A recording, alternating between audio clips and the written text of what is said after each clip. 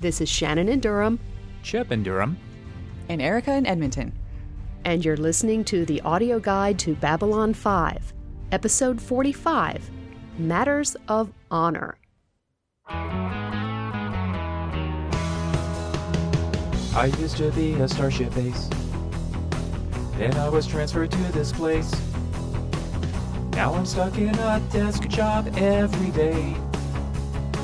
I'm a military governor, and politics bores me every single day. But just then a long-haired hippie pays a call to save his friends, no protocol. Dylan wants me to save them all, and just gave me a real sweet ride. So if you need me, I'll be in space, in my white star. You can call, but I probably won't hear you, because I won't leave my complaint on. Leave a message, I'll get back to you another day. Inside, at a table, in a meeting. You can beg, but I probably won't answer, because I'm flying a white star now. I think this ship is what I need. It's better than a ragtop Jeep. To find my mojo and feel lively again. It's not a midlife crisis. Don't even know what would make you say that.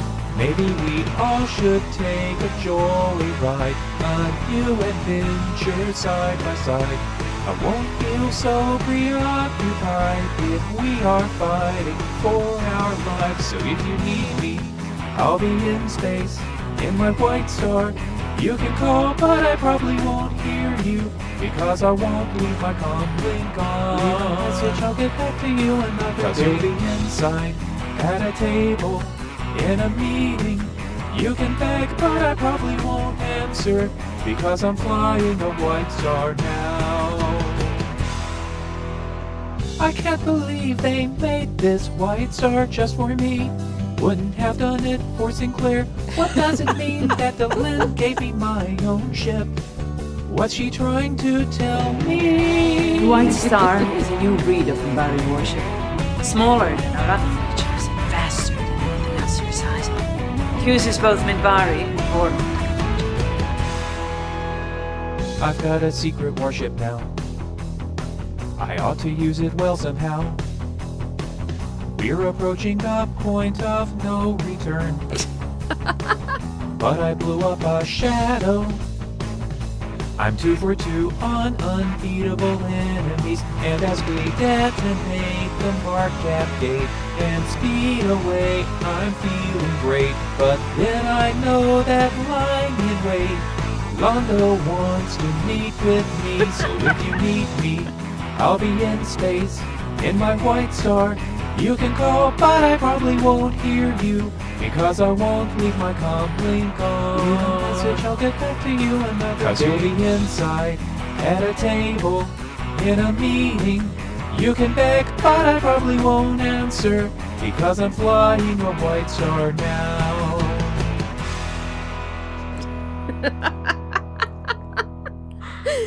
It's been too long. Wow. I am impressed. I am duly impressed. What better way to celebrate a new season? Hear, hear. Okay, and as always, or well, second time I should say, Chip borrowed the music of Jonathan Colton under his Creative Commons license. The link will be in the show notes if you care to go take a look and listen again. So don't blame Colton, blame me. Of course. Okay, so as we said, new season, Matters of Honor starts season 3 of Babylon 5. So how are we feeling going into season 3? I'm pretty excited. I like that. And I felt like this overall was just, it felt like a strong way to start. I didn't, you know me, I never remember what happened in any particular episode. So I knew that we were going to get Marcus in this episode, but I didn't actually remember how he had joined the show. I didn't remember anything specific. So it was just, it was just fun feeling like we're opening up this whole new world of season 3. A whole new world. Oh, jeez. Okay, Sorry. one song's enough, dear. Yes, ma'am. I'll be good. So, Chip, what about you? I'm just intrigued. This is a statement that doesn't spoil anything intrinsic to the show. This is sort of peeking behind the curtain a little bit about how the show was made. But this, and we have sort of announced it in previous episodes, but this season was intended, start to finish, to be written by one man, one poor schlub named J. Michael Straczynski. Something that had never been done before. Something that had never been done before on American network television. 22 episodes. This starts now. Episodes 1 through 22 of this season, all written by the one guy. And I'm kind of excited about this because, it was planned out, and we get to see the singular vision of one showrunner, almost completely unmediated, for good and ill. And I'm just really excited to be doing the rewatch now, knowing that this is all one person's baby. That just really excites me. We got a new opening credit sequence too. We Yes, sure we did. Yep. Yeah. And it had some intriguing stuff in it, but it otherwise sucked. Did it? Uh-huh. I gotta admit, I'm not a big fan of the heads in the jump point stuff and the slow turns and all that stuff, and so many shots from previous seasons. I love Ivanova's narration and the mystery involved in that very opening shot when we have a couple of Star Furies flying by at Babylon 5 as they normally do. Mm-hmm. And one of them blows up the other. What? Mm-hmm. I'm just saying. I like the heads. I have no problem with that, so I'm fine with it. I have no problem in theory with the heads. It would have been nice if there was a touch more uniformity, maybe. I don't know. It's, some of the characters are looking fairly serious. Some of the characters are, kind of smiling. I mean, Veer's looking kind of terrified, which kind of fits with the situation. But, I don't know. If some of them look like they were just going for, generic, this is the face, and others look like they were trying to convey character. Maybe if there'd been a little more uniformity one way or the other. It's a little too fourth wall breaking for me. I mean, Richard Biggs is he's practically giving me the Sylvester McCoy Doctor Who sex wink.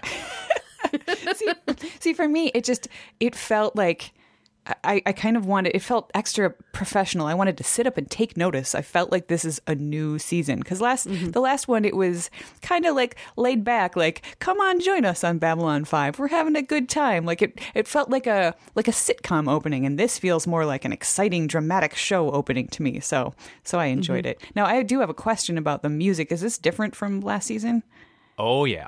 Okay, yeah. See, Steven was just like, is this different? I can't even tell. Like, he has real trouble, and he's a music guy, and he wasn't really able to delineate between this season's music and last season's. And I certainly can't, but I'm not a musician like it's actually really really dramatic. I miss the the classic Babylon 5, that da da da da da da da stuff.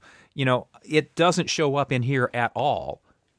Instead, we get the dramatic music that played during the Narn shadow assault that wiped out the Narn fleet, which thematically makes sense. Yeah, so it's really clashy, really tung tung tung dun dun dun dun dun, percussion and all this stuff. There's very little melody to it, and then we get the music that played during the mass driver bombardment of Narn.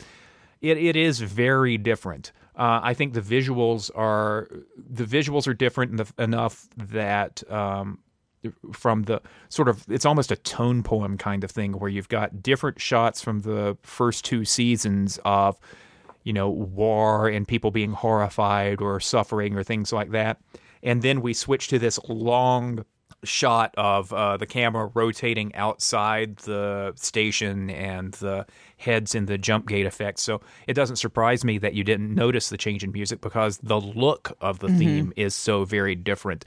I'm a sucker for conventional high drama theme sequences, and I really miss the 5 logo cutaway stuff. This is just a little too simplistic for me. Okay. I think I'd have to listen to both songs like right one before, one right after the other in order to get the difference. And maybe someday I'll do that. YouTube can probably help you there. Yep.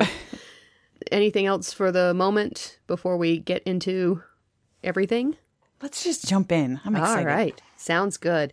Those of you who are watching for the very first time have decided that, I'm just going to not worry about the first 2 seasons and plop myself down in a chair and start watching now. Welcome. You should probably go back and watch the first 2 seasons when you can, because there's a lot of stuff that you need detail-wise to know. You'll want to after watching this season. True. Yeah. We really have reached the point where our what you need to know summaries can't really encompass the whole show anymore. True. Nope. Very true. At least on the plus side, this episode is very fastidious in trying to bring you up to speed, I think, this episode. Yeah, that's true. But anyway, what you need to know. The Rangers were a force that supported the Minbari and Vorlons in a war against the Shadows 1,000 years ago. The Minbari religious caste have reactivated that force, recruiting humans as well as their own to prepare for a new round of hostilities. They are led by Delenn and Sheridan.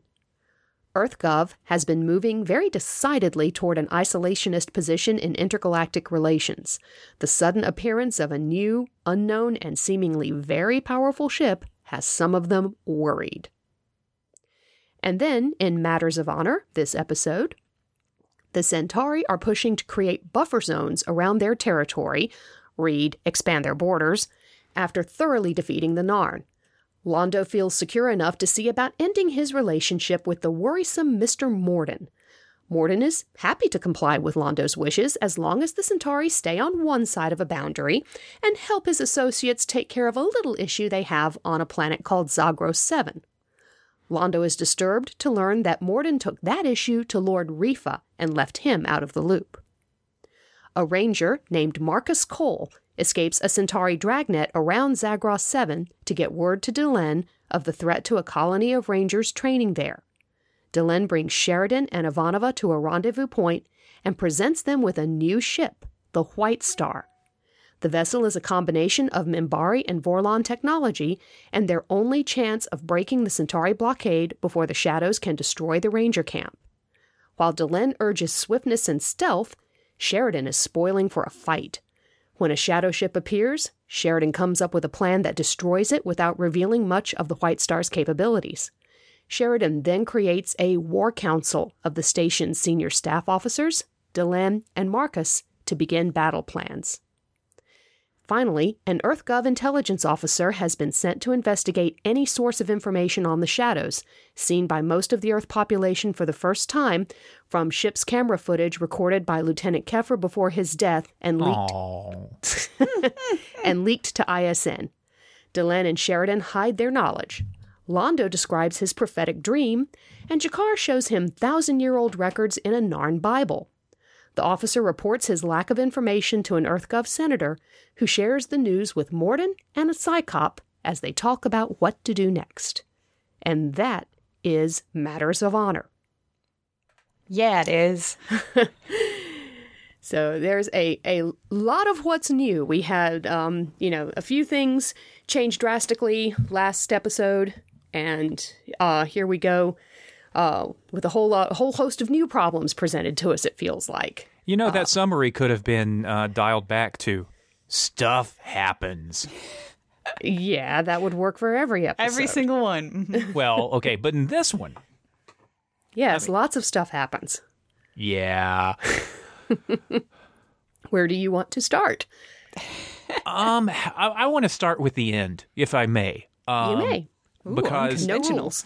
Well, that very last scene in the episode, where this nice guy who came to Babylon 5 to do his investigation, and actually didn't freak out the way I keep Other wanting to call EarthGov people? I keep wanting to call that guy Neville Chamberlain, the guy who wouldn't talk to Jakar.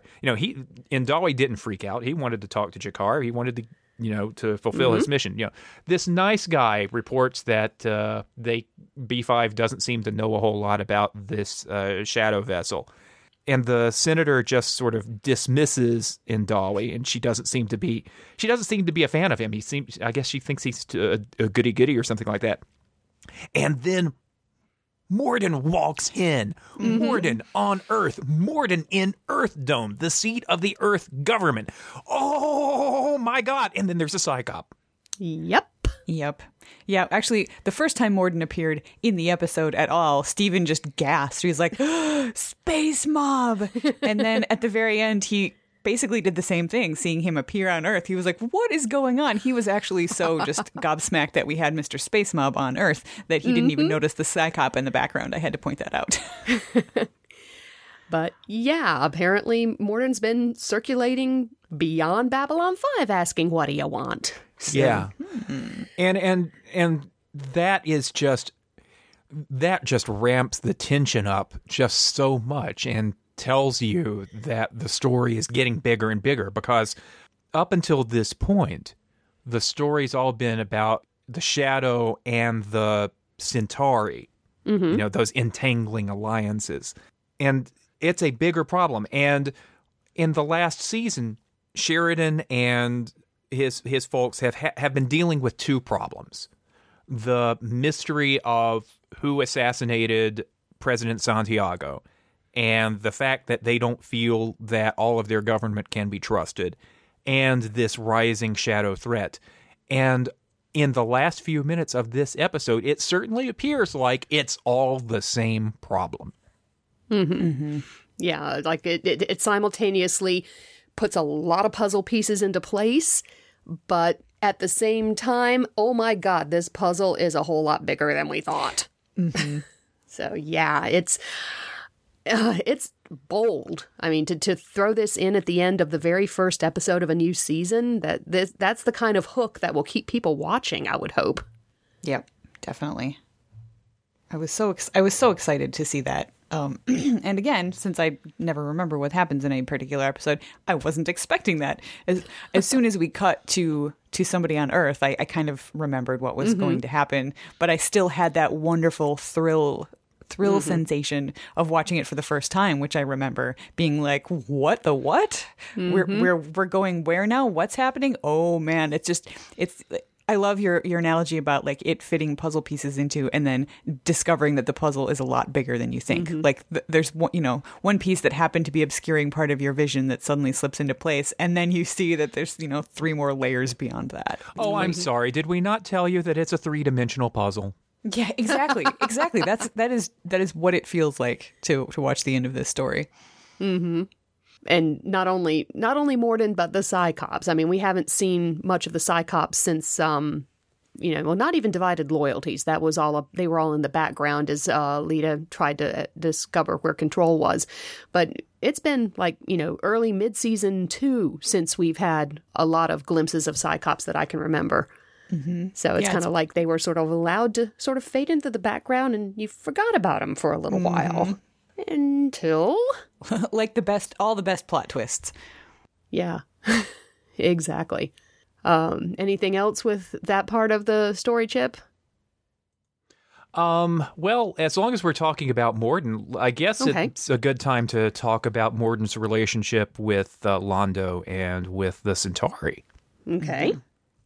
Or the end thereof. I thought that was very interesting to see that Londo, like Shannon said in the intro, Londo is feeling confident enough that he's ready to cut off Morden, which is, that in itself I don't think is surprising that he wants to cut Morden off, because I feel like we've been seeing seeds of that throughout the last season, and he's been becoming more and more uncomfortable with the power of these new allies. And I think he's wanted to get rid of Morden for a long time, but he always had so much leverage. And now the thing that Londo wanted, he's pretty much got. His his planet has taken back Narn, and they're strong enough that they're able to take a few more territories. I still don't know if he believes that they're really trying to create a buffer zone or if they're going to try to take over everything. And I don't think that matters. What matters is that he feels that they are powerful enough to do whatever it is they want to do. So he's just, cutting bait and saying, all right, you're out, Morden. And surprisingly, Morden goes along with it. Yeah, because Morden doesn't need Londo anymore, and that's what I think is really telling. Londo has been afraid of the shadows to a certain extent, and then he told Rifa before the bombardment of Narn that his associates were beginning to worry him, and Rifa dismisses this. So Londo is simultaneously operating from a position of strength that he believes he has. He doesn't need, the Narn stuff is over and done with, and he feels like the Centauri can handle their own matters from here on out. And also that still wariness. He doesn't want to be vulnerable to the shadows if they should happen to turn on him. So, okay, fine. He's going to break the relationship. Then a few things happen. Andawi visits him and asks him about the shadow vessels. And we find out definitively that Londo's vision was of shadow ships over what he believes to be Centauri Prime in his as part of his vision of his death. And this worries him. And he starts wondering, clearly, because of the conversation that he has with Morden, wait a minute, are these those guys? He then finds out from Morden that Morden's been talking to Rifa and made arrangements to deal with Zagros 7. And all of a sudden, Londo has entirely second thoughts about breaking off things with Mr. Morden because, wait a minute, if the shadows deal with somebody else, that means I'm not special anymore, and my position isn't secure as I thought it was. And that just happens in the space of a couple of minutes. He's no longer sure that he's made the right call, but it's too late. He asks Morden if he can see one of their ships sometime, and Morden just basically blows him off. Londo's been cut off. Londo's got nothing, and he got exactly what he wanted, and he's not happy about it. Story of Londo's life so far. Though I have to say that the refusal to show Londo their ships didn't seem at all petty or anything, because, Londo had just said, hit the road, Jack. So if somebody had done that to me, I probably wouldn't be wanting to show him my ships either. Yeah. Londo's just, at this point, he's become kind of a nasty character. He's still sympathetic in some ways, his fear over the revelation of the shadow ship. It's interesting stuff, but he rose above his station, and then he just realized how precarious it is. He could fall anytime. Yeah. Yeah, the part about Rifa sort of now being in contact with his special friends is the part that kind of makes me smile the most. It's just, Schadenfreude, because you just hate that feeling where you finally get rid of somebody and then they, even like, in petty high school terms, you've got the friend who's just, manipulative and doesn't really like you, and you finally manage to get them out of your life, and then they start hanging on like, your biggest rival in your friend group, and it's just like, no, that's a horrible feeling. And you really, I think Peter Jurasik played that very well. The look on his face when he finds out you've been talking to Lord Rifa. Ugh, ouch, that's a gut punch. I didn't think you went to my high school. I'm pretty sure that was every high school. We've got a lot of new things, new season, new stuff. We have a new character. I have been so excited, could not wait for the appearance of Marcus. He is one of my favorite characters in the show, and you mean we're going to see him again? Well, I guess he was in the credits. He is in the opening credits. He's in the opening credits. That's not spoilery. that is not spoiler. We have seen that. Then again, we've had some people in the opening credits who have taken very have not been here very often, but it's a clear enough indicator that Marcus will be back at some point. Yes. Yeah, I mean, he was sitting with them, and this was something that actually caught Stephen by surprise. He was sitting with them in the War Council at the end, and Stephen was like, "Why is that guy still here? He, didn't he leave with the other Rangers they saved?" And he was like, "Oh no, wait, he was on the White Star with them, so I guess it makes sense that he would come back." So yes, yeah. And Sheridan says that in the War Council will be the Ranger on duty, or whatever the phrase is at the Stationed time. at, I think. Stationed at B5. So at the moment, that appears to be Marcus. Yeah, I was pretty happy to see him too. I mean, even I don't have to go into any future episodes to say why I like him. We've got a cute guy with nice cheekbones, and a British accent who fights with a automatic expanding quarterstaff. I'm just in a black cloak. Ugh, swoon. And on top of that, during the fight, he smacks somebody with the stick and then immediately tosses it to Delenn. Yeah. Yes. Yeah, and she can swing one of those too a little bit. Yeah, that was cool to see. Yeah. I love at the end of that fight, there's a bit of exhaustion and adrenaline rush. Lanier and Delenn, and especially Delenn, seem to be a little satisfied with, hey, we did pretty good here. I love that. Yeah.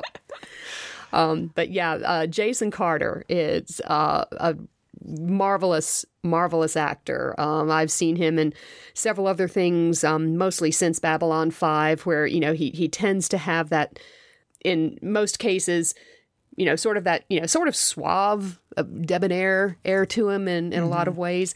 But he does a really good job bringing this character to life, of somebody who, at first wasn't interested in chasing legends. We've heard about legends before. And, gets into it because of his brother. He is finishing what his brother started. In the opening credits, we immediately get a moment. He realizes that the Drazi that was trying to get him beyond the net of mines has been killed. And, he takes a second as he's leaving to wish him on his way. He seems to really appreciate, he retells the story about how the Ranger badges are made. And, with a lot of, affection's not the right word, respect, worship, something reverence, maybe. Reverence, thank you. Yeah, he really seems to care about things very strongly. Whatever it is that he's onto, he's very, very passionate about. And even the things that he doesn't believe in, literally. I mean, he's kind of reflective about the story about the Ranger badge. And then Delenn asks him if he believes the story, and he says, "I gave up believing things a long time ago." And she's sort of put off by that. But he's got some contradictions about him. He's got wit. I love the way that he insults the thug. Yeah, he's just got that great mixture of wit and seriousness. If Kefir had been like this... Oh, if Kefir had been JMS's idea. Marcus was JMS's idea, and therein lies the difference for me. But they inhabit similar roles in this episode. Marcus is the guy in the ship, the sort of ground level, not quite a Gropo, but he's the muscle. And that's the sort of thing that Kefir could have done if the stories and the acting had sort of permitted it. But yeah, they seem to fulfill similar roles in the show.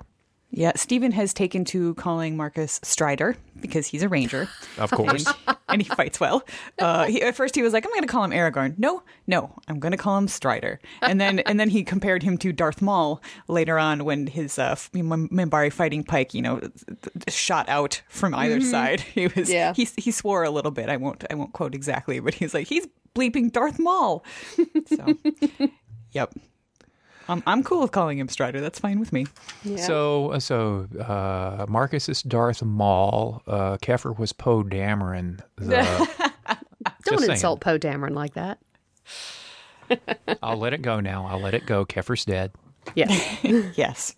So yeah, we have Marcus, this interesting new character tossed into the mix, and We have as Chip's song at the beginning told us, we got a new ship. Sheridan's got a new toy. Shiny new ride. Which we saw in the credits before it was actually introduced in the show. Yeah. That's true, but anybody watching for the first time, there's so many images coming at you in that opening credit sequence that I don't know. I mean, Steven didn't say anything about it even as it was going past on the screen. He didn't go, "Oh, what kind of ship is that?" I think it was just all washing over him. But yeah, I mean, and on the one hand, we've got this shiny new toy that Sheridan gets to take out for the first time and find out what it can do. On the other hand, it also sort of represents the depth and how long the commitment has been going on for the Minbari and the Vorlons trying to get ready for this. I mean, who knows how long they have been working to design this ship and get it prepared, carefully making sure that only the religious caste was involved because, the warrior caste can't be relied upon to believe in the cause, that sort of thing. Not, Sheridan and Ivanova are, kind of, their jaws are kind of dropping at not just the technology itself, but what it represents. Yeah, I made fun of it in the song, but there's no way that this just happened like in the last year or two. This has been something that has been planned. And it's also, according to JMS, part of the plan of the show from the beginning. The Defiant in Deep Space Nine predates this by about a year and change, like 14 months or something like that. So, predictably, the fanish rivalries between Star Trek fans and Babylon 5 fans, the assumption was that the White Star was just a copy of the Defiant. Which I will say, Steven, after it was done, he's like, well, I'm going to call that ship the Defiant. I was like, you are so predictable. Of course. And yet, there are only so many ways that you can solve the problem of how do you tell a story that is based on a space station, especially when it's supposed to have implications around a broader galaxy. You're going to have a ship at some point. You can't just do it. They couldn't do it in DS9 with runabouts. You can't just do it with shuttlecraft. At some point you've got to have a ship. Yep. Exactly. And boy, what a ship! And well, it looks weird and cool on the outside. It looks kind of cheap on the inside. It looks weird and organic and almost borderline gross, actually. It kind of does, and it's got that sort of modeling kind of thing that the Vorlon ships have. It looks semi-organic and all that stuff.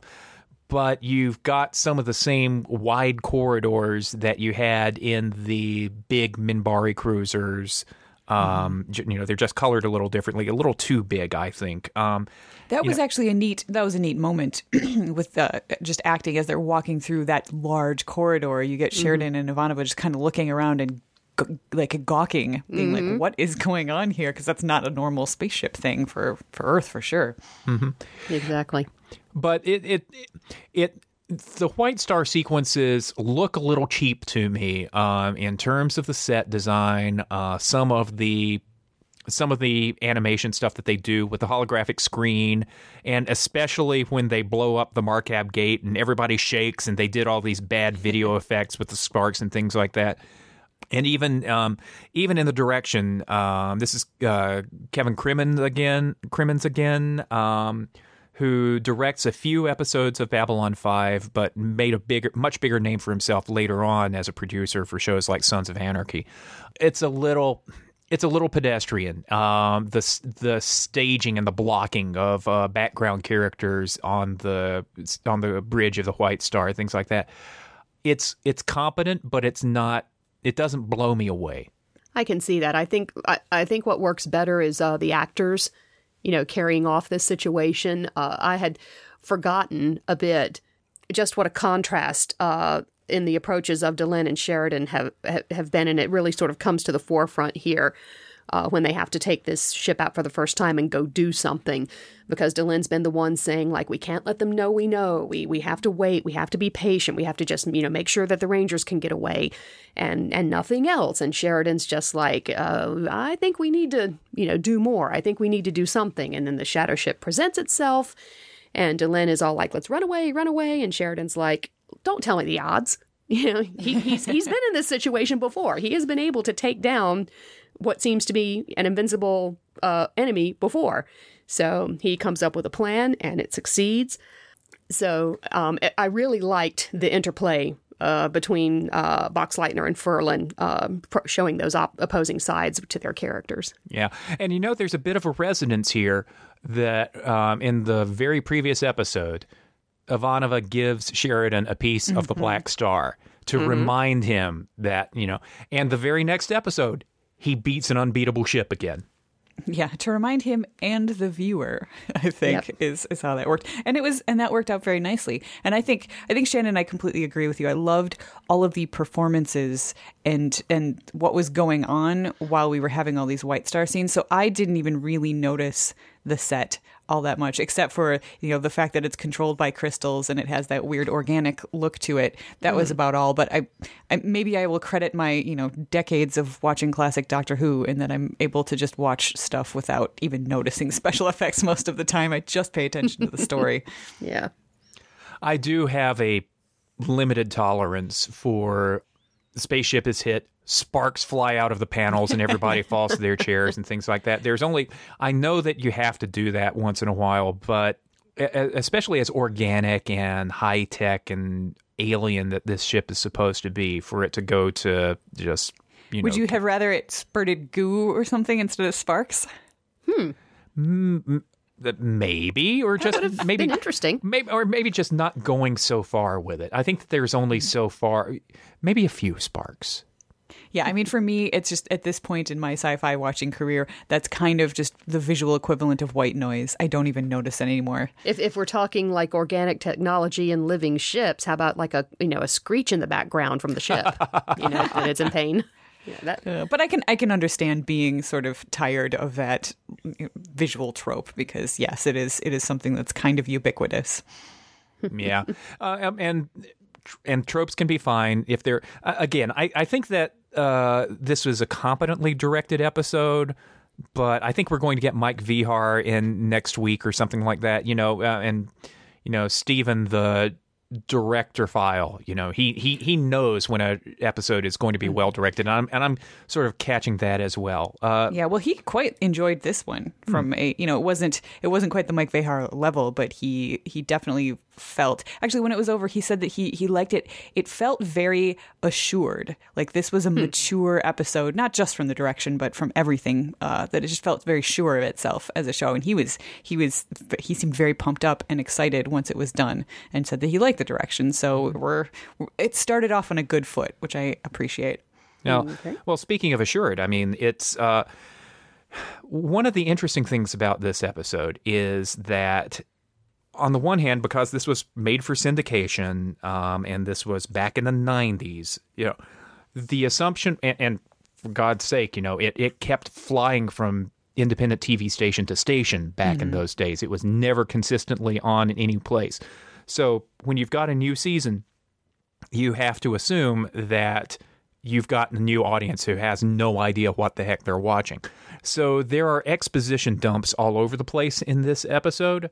However, at the same time, it's not a 101 kind of thing. Ivanova gives you in a mildly funny scene, in everything you need to know about the Rangers. About the Rangers and the Shadows. Yeah, in just a paragraph, and because she knows everything. But that doesn't stop us from taking last year's plot and significantly advancing it. There are recaps in the episode, but the episode itself is not a recap. We're moving. Episode 1, Series 3, Londo quits his relationship with the Shadows. Episode 1, Series 3, we get a new spaceship. Episode 1, Series 3, we find out that the Shadows and the Cyclops, or at least some of the Cyclops, are in league, and they are in Earth Dome, and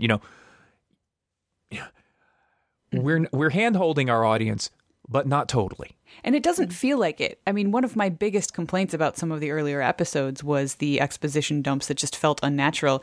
And I didn't even recognize that there were exposition dumps in this episode until you just pointed that out as we record here. And now that I look back, I can be like, oh yeah, sure enough, that was an exposition dump. But everything was running along so smoothly and I was so excited about everything. And it made sense for all of the characters to say all of the words that they said that I didn't notice, which is great. Yeah, exactly. And I also like the fact that they managed to work in a fairly natural way, in my opinion, for most of the episode. They actually managed to touch on most of the characters very quickly, one way or the other. We get Sheridan talking to Kosh briefly, and the first time Kosh gives him a straight answer, being seen by so many people in my natural form is a strain, so I had to go and rest for a while. And then he goes back to cryptic Kosh again. We've got, Franklin, we, establish again that, he's the doctor, he's in charge of MedLab. MedLab's got new, bigger quarters, which is nice and helpful.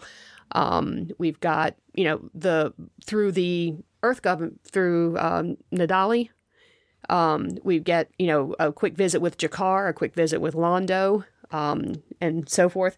And then we get, Jerry Doyle gets a few minutes to be totally ridiculously funny with Garibaldi, explaining, how he knows he doesn't know what he knows, which, it's kind of ridiculous, but I laughed. I loved it. I thought his delivery was perfect. I thought that was one of my favorite, comedy, lightening the mood sort of moments. It was good. Comic relief. Plus, he got a haircut. This is true. Yeah, so we get this chance to sort of, for anybody who is just getting on board, they do a quick snapshot of, here's some of the different characters, and this is how they fit into this story structure. That, works pretty well and feels, flows for the most part. We mentioned, the fact that with the White Star, we're going out, and I think that's sort of what this episode tends to do. It's like sort of preparing the idea that, the Narn Centauri conflict is essentially over and things are taking off on new fronts. There's new things that have to be taken care of, such as, the White Star being introduced as a way for the Babylon 5 staff to take the fight out to where it's going on. As you said, you can't be, stuck in the same place the entire time. That only works with Archie Bunker.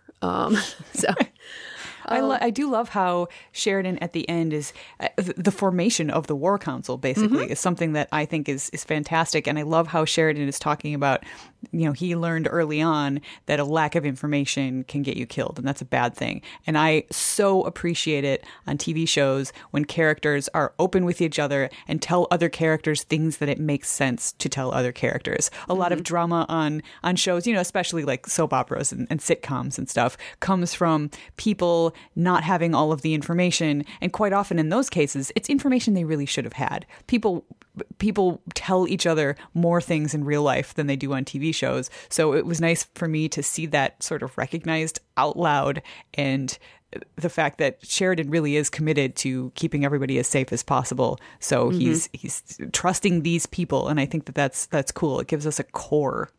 I've just been sort of drifting here for a little bit because somebody said something that made me wonder about Steven. And that was that scene early on with Kosh and Sheridan, when Sheridan actually complains at how cryptic Kosh is. And Kosh says, and when Sheridan says that I really hate it when you do that, and Kosh says, "Good, I gotta know." This is our Steven and Kosh check-in. He laughed. He laughed at that moment a little bit. I think not as much as I was kind of hoping, but he noticed that. And then another kind of funny thing that is Kosh related when Marcus showed up, and Marcus was being very. Well, first of all, Marcus sits down on a chair backwards, and Steven just goes, "Oh, of course he sits like that." But then he was being, I can't remember what Marcus says, "Oh, what is this?" And Marcus says, "It's a beginning." He's very, 2 words, very cryptic. And Steven's just like, "What are you, an effing Vorlon?" So I think Steven is still annoyed by the crypticness of Kosh, but I think he appreciates the fact that he's not the only one that's noticing it, that there are in-world characters who are getting that as well. Yeah. I had to laugh, though, myself with Kosh's good, because to me that almost struck me as, okay, you're just teasing him now.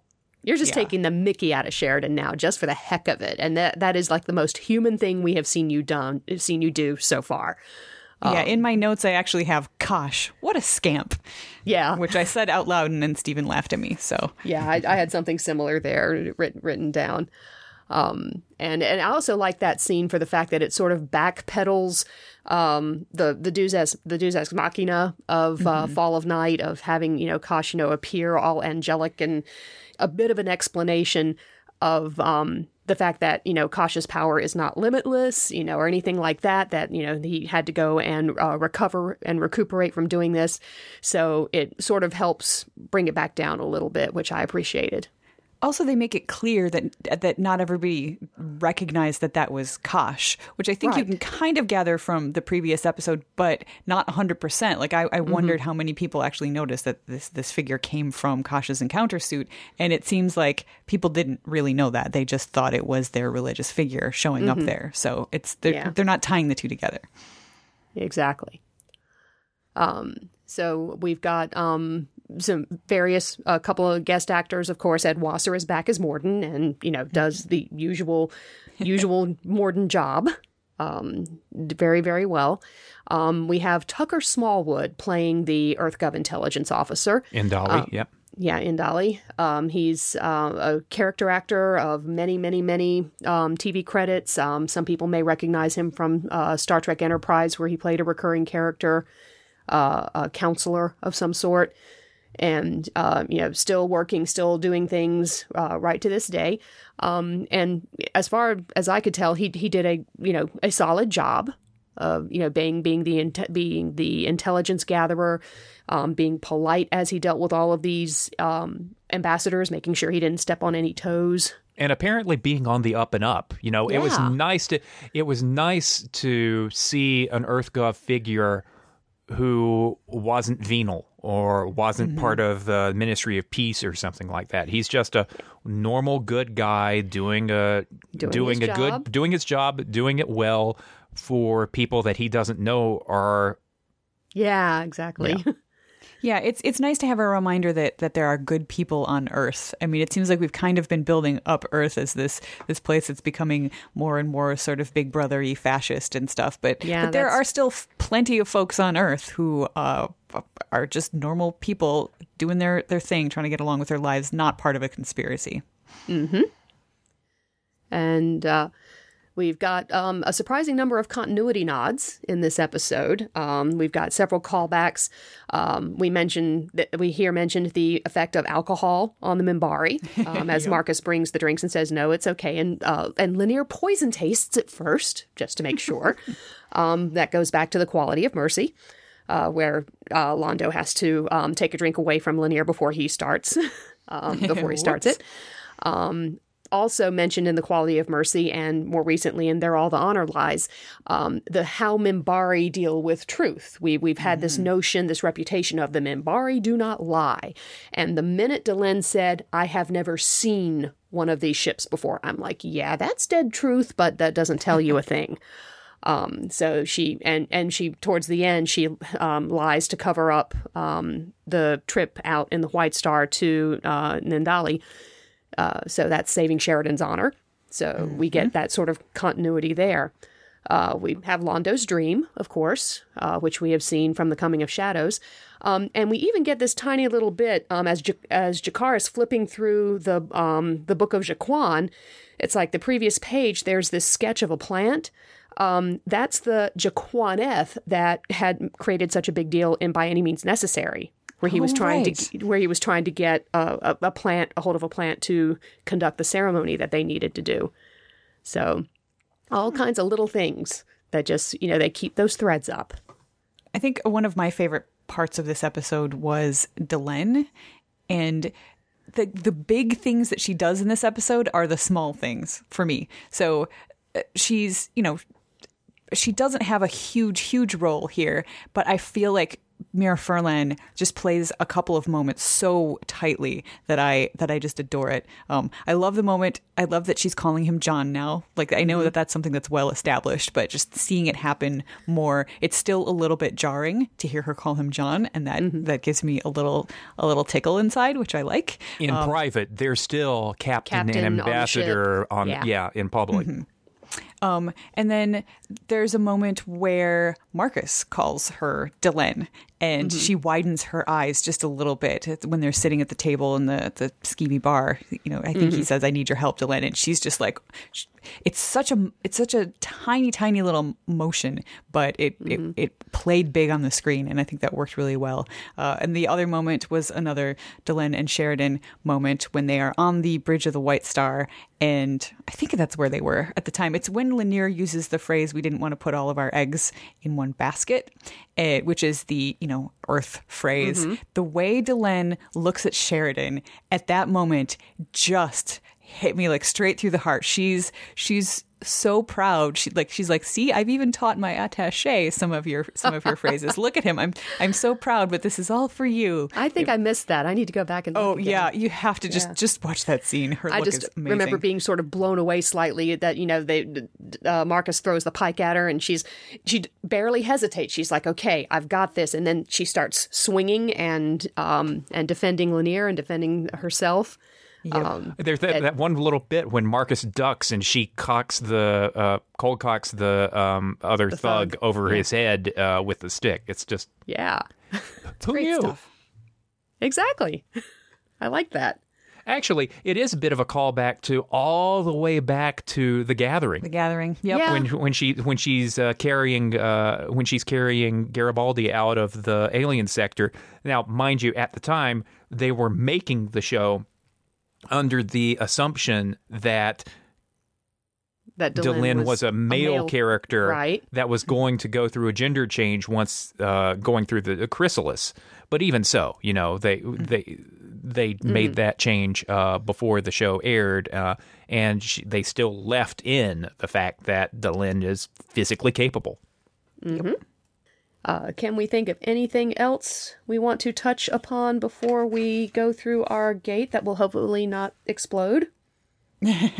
Well, speaking of that, my one last thought is just, I love how the shadow ships are just so badass and so scary. The shadow ship doesn't technically go through the jump gate the way a normal ship does. It's just suddenly in hyperspace. And luckily it did follow them so that it was in the location of the jump gate, so that when it blew, the ship got blown up as well. But yeah, like that was something that I, even in watching the show before, I had never noticed that little tidbit about shadow ships, that they don't actually need jump gates the same way. And I mean, we've been seeing them just sort of fade out of existence before, but I never really put it together in my mind that, they're just fading into hyperspace. That's their version of jumping into hyperspace. Yeah. Yep. Something I noticed this time as well, at least once, and maybe a couple of times when Nidali is showing the footage to various people, there's sort of like in the background, in any music or cues, there's a bit of a thunderclap. Just sort of to emphasize these things are bad. These things are dangerous. These things are not good. Which, makes the fact that Sheridan was able to take one out completely. First, Delenn is like, they never miss. How could they have missed? And, her brief flash of hope that maybe this ship, is it. And Sheridan's like, no, they need to find out information about us. That they're trying to disable us. And then he comes up with his way, an elegant way. That's a nice touch of character, that he's able to figure out a way to take out the Marcab gate and eliminate the ease of looting that world after its population was wiped out completely. Yeah. That moment actually, though, reminded me of, I'm going to be a bit of a grumpy Gus about some of the performances, a little bit of the dialogue, and some of the direction. Just like The Fall of Night, there is some unsubtle stuff happening in this episode, and I think that that's okay. It's a season premiere. You've got to move the plot along. You can't be too delicate about a story like this. But I remember the first time I was watching this episode, I was in my apartment with my roommate from grad school, who just sort of wandered through the living room and saw Bruce Boxleitner delivering his line about, I do not like grave robbers. And he just found that very funny. It wasn't, it's not a perfectly delivered line on Bruce Boxleitner's part, although probably he did that better than Michael O'Hare would have. But this one is still a little rough around the edges for me. And I'm still sort of trying to figure out what that means for me. As much as I love this show and I love everything that's happening here in terms of plot mechanics and how we're getting from point A to point B, the path is fantastic. Sometimes I feel like it's a gravel path and I'm on a racing bike instead of a mountain bike. I don't know. It's I think that there are things that could be done better in the execution of what is a fantastic plot. Okay. Fair enough. Yeah. So can we think of anything else to sum up Matters of Honor for the moment? I'm good to go. Okay, Chip, you got it out of your system? I'm ready. I'm ready. I'm ready. Okay. All right. Then for those of you for whom this is the first time around, this is your departure point. Your homework for next time is convictions. Chip will be moderating that one. You are welcome to come talk about this episode and previous episodes at our website, b5audioguide.com, where there are spoiler-free threads for your enjoyment. You can rehash everything you've seen up to now without fear. We also are on Twitter and Tumblr at B5audioguide, and you are welcome to come and talk to us there as well. So for those of you for whom you know what's coming up, we have a little more to say on the other side of a jump gate.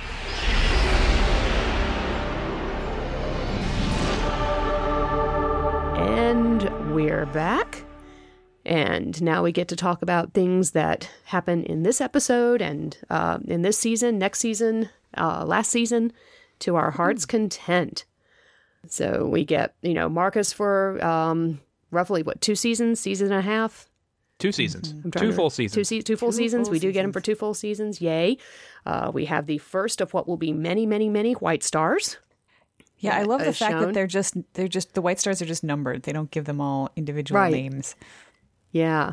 And of course, we have the twin setups of the fact that, the shadows apparently have influence on Earth. And we're going to find out just how bad that is during the course of the next couple seasons. And of course, Sheridan begins the War Council, which will turn into a very pivotal, powerful group trying to direct the side of the Army of Light as they try to battle the shadows. So whole lot's going to be happening. Yeah. Mm-hmm. Marcus is a fantastic character, and I just had to hold back from effusing so much about him because, we don't know how important he's going to be. Na'Toth is gone from the opening credits. Talia is gone from the opening credits. There is no Lita in the opening credits. So this could be another situation of what the F is this new guy doing in the opening credits? Mm-hmm. But as we intimated before the spoiler section, Marcus is a far better drawn character. He is the best new character that we've gotten. And I'm sure that there are some people who didn't like him.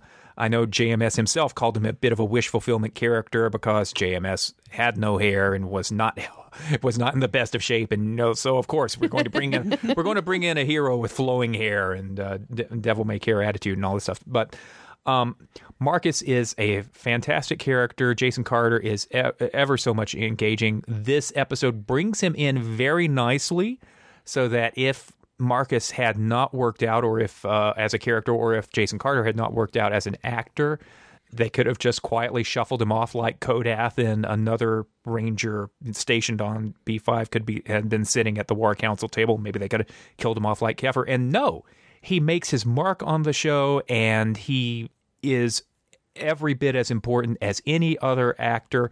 And it is a crime that he gets killed off and Claudia Christian leaves the show anyway.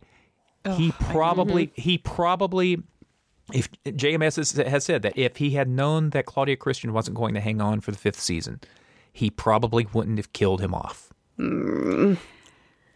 Let's sigh. Yeah. Yeah, but, what are some of the things that makes Marcus not Kefir? Sense of humor, capable acting, Yes. motivation. He's got a backstory right from the beginning, whereas Kefir is just this guy, he's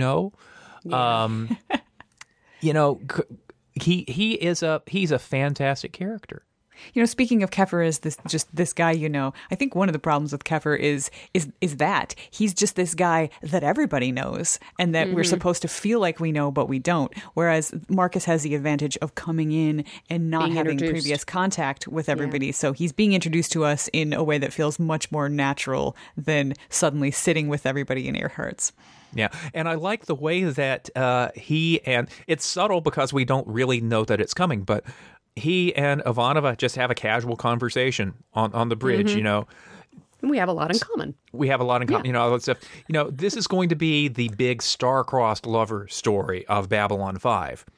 The big unrequited love story, all that stuff. And we don't immediately get to the Ivanova mistrusts stage of the game. We have casual getting to know each other, and we'll get there later on.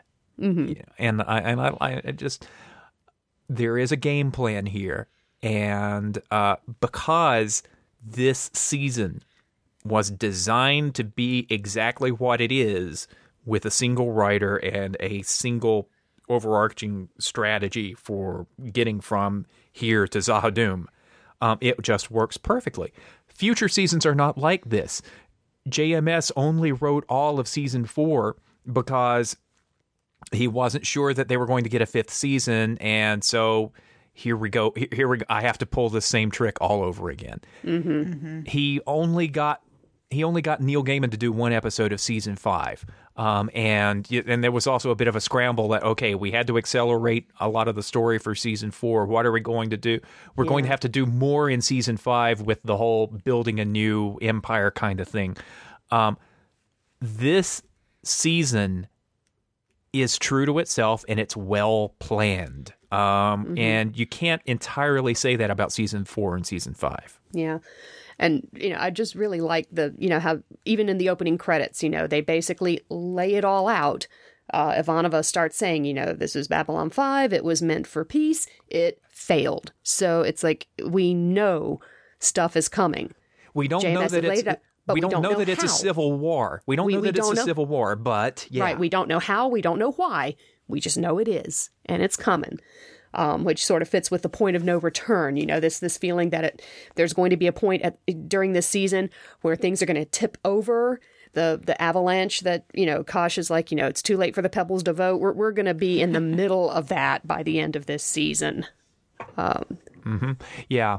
You only get the season titles if you're a diehard internet fan of Babylon 5 or you pay attention to the DVD cases. You don't get these season titles if you are getting these episodes digitally. But I like the way that every season has a title based on one of the episodes, and it is perfectly apt for this season. Everything irrevocably changes. Yep. I also found it kind of interesting, as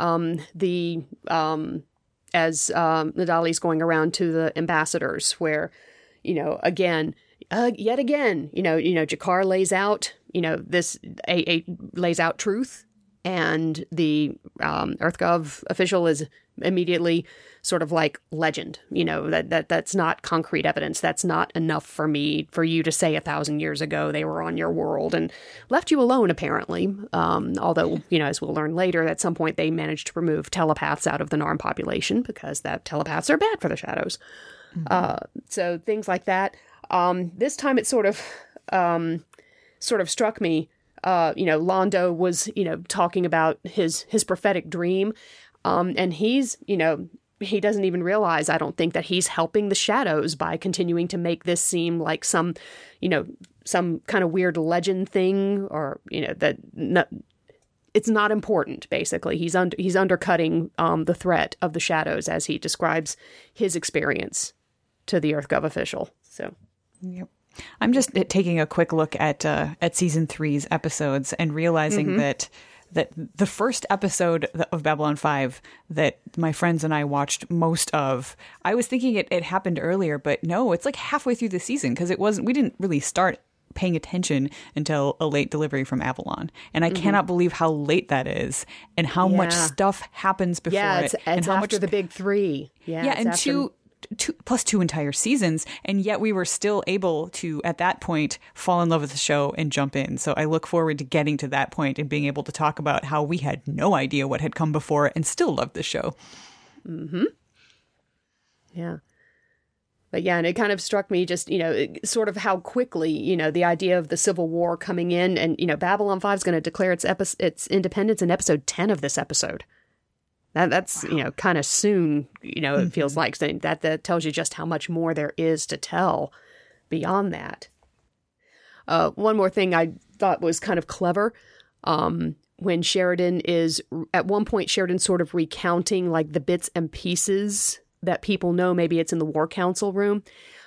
He brings up very briefly the idea of Anna's death on the Icarus. Mm-hmm. And Morden's connection.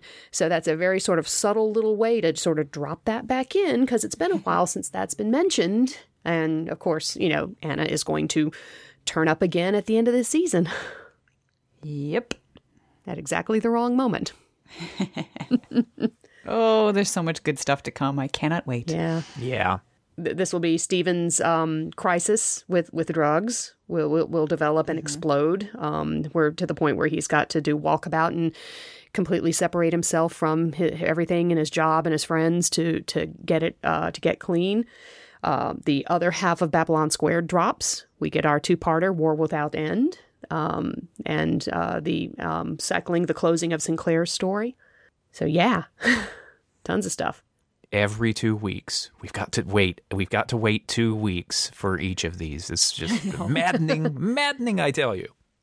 Yeah, I think this one's going to be the hardest to I think you're right. I think you're right. Well, once again, thank you all for listening as we jump into the next stage of the Babylon 5 story. We're very glad to have you all following along with us. Next time again, please watch Convictions. That will be the next episode that we discuss. Elevator scene! Yes, you get the elevator scene. Yes, Jakar and Londo in an elevator. That's all JMS needs. We're in here! Okay. We're in here! And with that, this is Shannon in Durham. Chip in Durham. And Erica in Edmonton. And you've been listening to the audio guide to Babylon 5.